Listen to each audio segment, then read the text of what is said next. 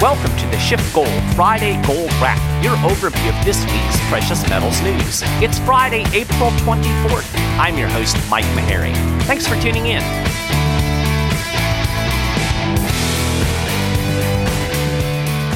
So this week is probably going to be remembered for the great oil market meltdown. I'm going to get into that here in just a few minutes, but it's been a pretty good week for gold. The yellow metal has been yo-yoing above and below the $1,700 per ounce level really for a couple of weeks. It pushed above that level early this week with the oil market fiasco, and then it got a big boost on Wednesday as we got closer to another round of stimulus. The spot price of gold was up 1.6% on Wednesday. This morning, gold is trading above $1,750 an ounce, although it seems to be drifting a little bit lower in early trading.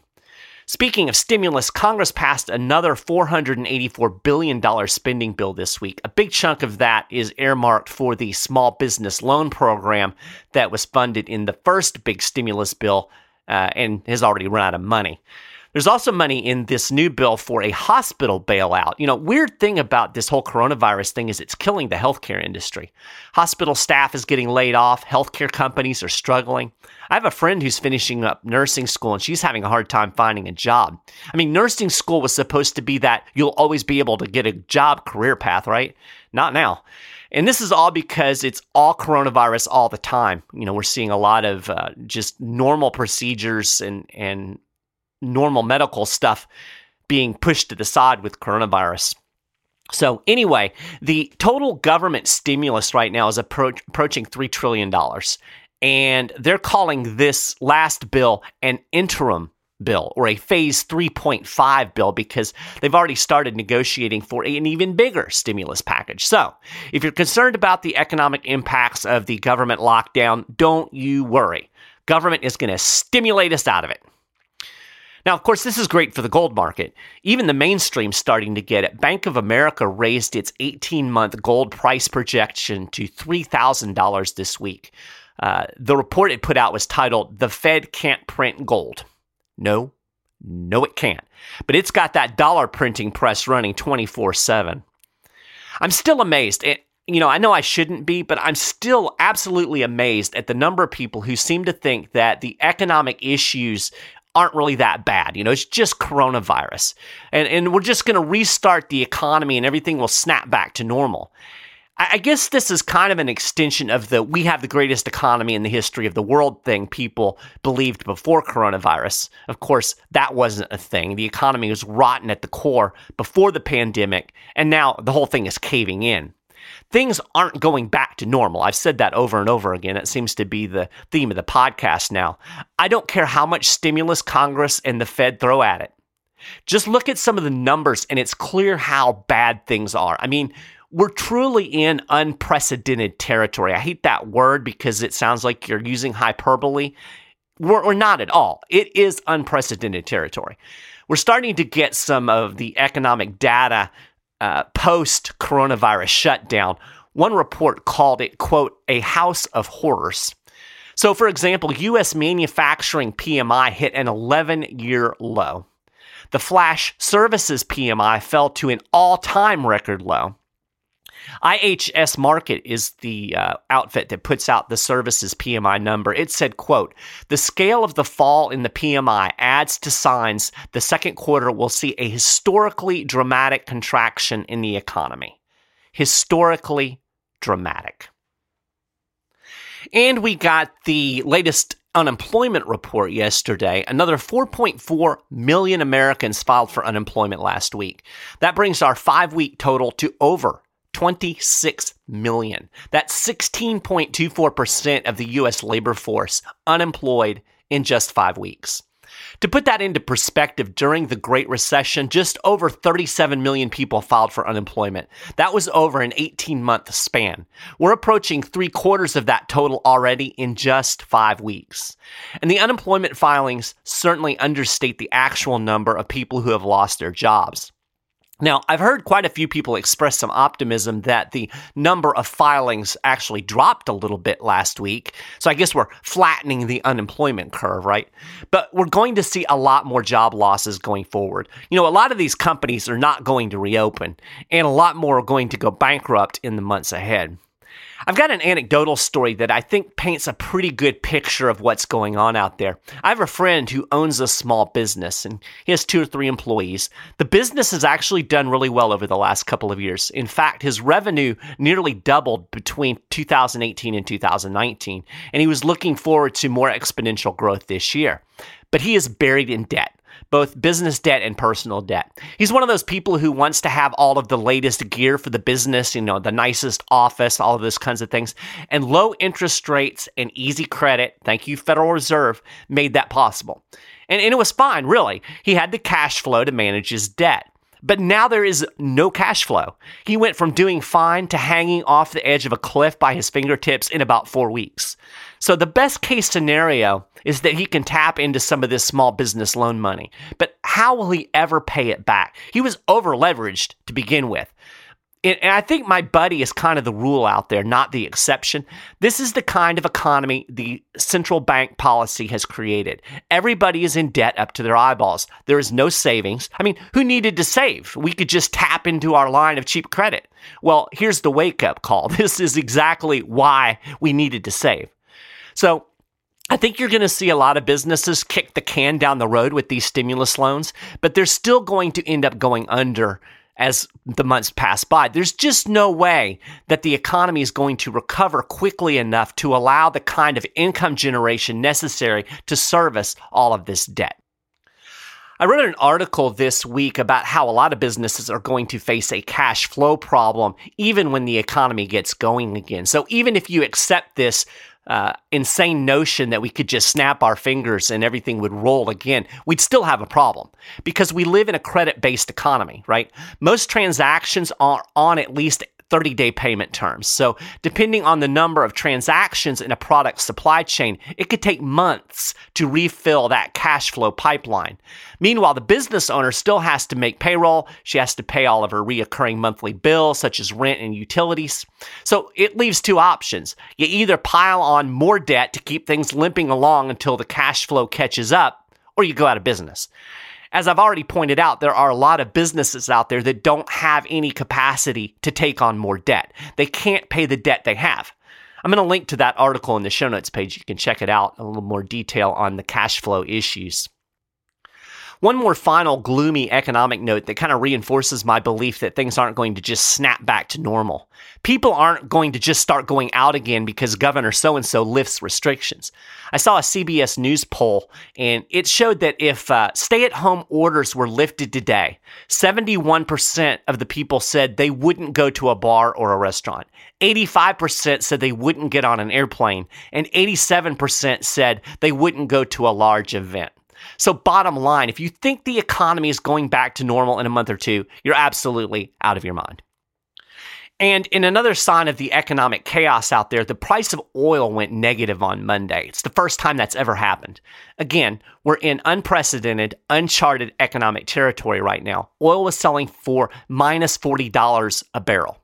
Of course, that doesn't mean that somebody's going to pay you to put gas in your car anytime soon. We're talking about the price of oil futures contracts. Nevertheless, it does indicate just how out of whack the oil market has become. In a nutshell, there is too much supply and demand has plummeted with everybody at home watching Netflix. Meanwhile, storage capacity is maxed out. So here's kind of what happened. An oil future contract is a promise to deliver a certain amount of oil at a certain price.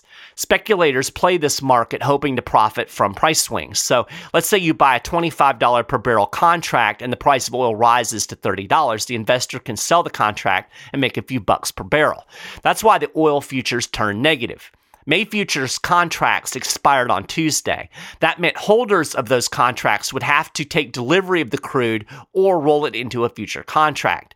But there's no place to store the oil, so nobody wanted to be left holding the bag. Traders were literally paying people to take the contracts off their hands.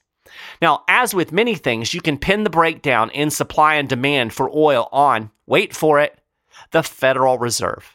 Artificially low interest rates, courtesy of the central bank, allowed a lot of U.S. shale oil companies to continue pumping out oil, even though they were losing money at the current prices. They didn't want to cut production because they need to maintain revenue in order to service their extensive debt. The availability of low-interest debt enabled them to keep pumping. But unfortunately, a lot of these debt-ridden oil companies are going to go under. The Fed can only paper this over for so long. The solution to the problem is really simple. Stop producing oil. The market is telling producers, make drastic output cuts. The demand isn't there. The world doesn't need all of this oil, and there isn't any place to store it. Like I said, a lot of these U.S. oil producers are going to go under because of this. They're over-leveraged. Not too long ago, I read a article about shale fracking operations, and they need over $40 a barrel oil to turn a profit. So, just another big yikes in the economy. Okay, so that's a lot of doom and gloom for one podcast. I want to close the show out with a little bit of optimism and maybe some constructive advice. Coach Jon Gruden, football coach, currently of the Las Vegas Raiders, coached my beloved Tampa Bay Buccaneers to a Super Bowl. He often was known to say, live your hopes, not your fears. Live your hopes, not your fears. I think that's a really good message for this time. You know, there's so much fear out there. I don't usually watch television news, but I was over at my mom's this week and the news was on in the background and I was kind of watching out of the corner of my eye. And it was just, one coronavirus story after another. And interestingly, they were all focused on New York. All of the video was from New York. Everything was New York. And of course, New York is the epicenter of the pandemic in the U.S. That's where we're seeing, I think almost half of the deaths have been in New York City. So this is the epicenter. But you know what? The rest of the country isn't like New York. And maybe I'm a little shielded from it because where I am, there's been very little coronavirus and you're just not seeing the impacts. But if you're watching the news, I understand why people are scared to death. I understand exactly why they're saying they're not going to get on an airplane and they're not going to go out in public and they're not going to go to a big events. But I think we need to live our hopes, not our fears. We can't live in fear.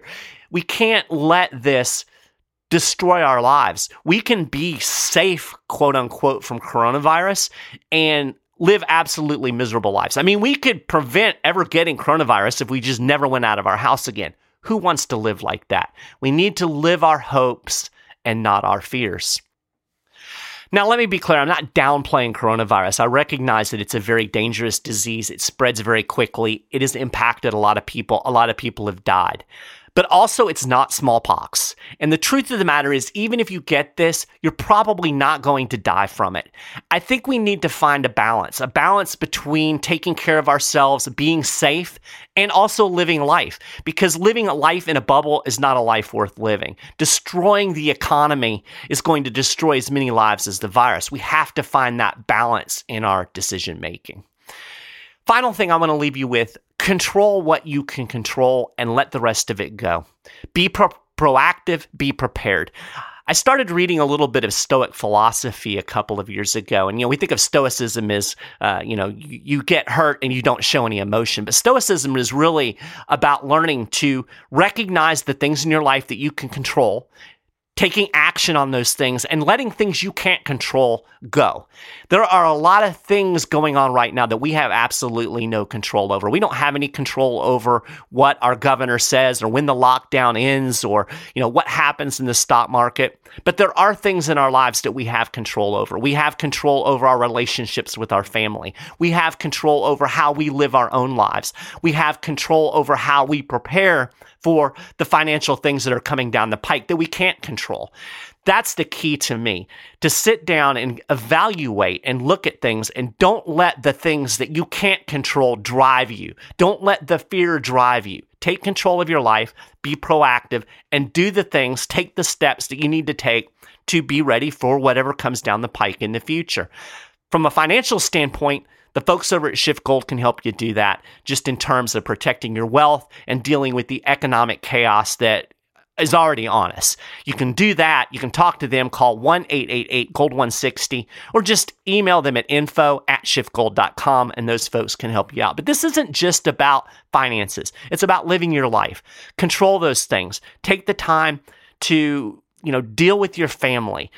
I just really want people to try to live their dreams, live their hopes, and not their fears. That's the message that I want to leave. A little personal note for the Friday Gold Wrap. So, again, running a little bit long, but I really wanted to say those things. I really wanted to try to inject a little optimism because I, quite frankly, get tired of the doom and gloom myself. So, that's a Gold Wrap for this week. You can get more details on all of these stories and more. And of course, keep up with the latest precious metals news and analysis throughout the week at shiftgold.com/news. If you haven't done it already, you can subscribe to the Friday Gold Wrap podcast at iTunes, on Stitcher, or on Google Play, and on the Shift Gold YouTube channel. We're also out there on the social media world, on Twitter, on the Facebook, and on Instagram. So check all of that out. Notes and links on the show notes page. Have a great week. Remember, live your hopes, not your fears. Talk to you next week.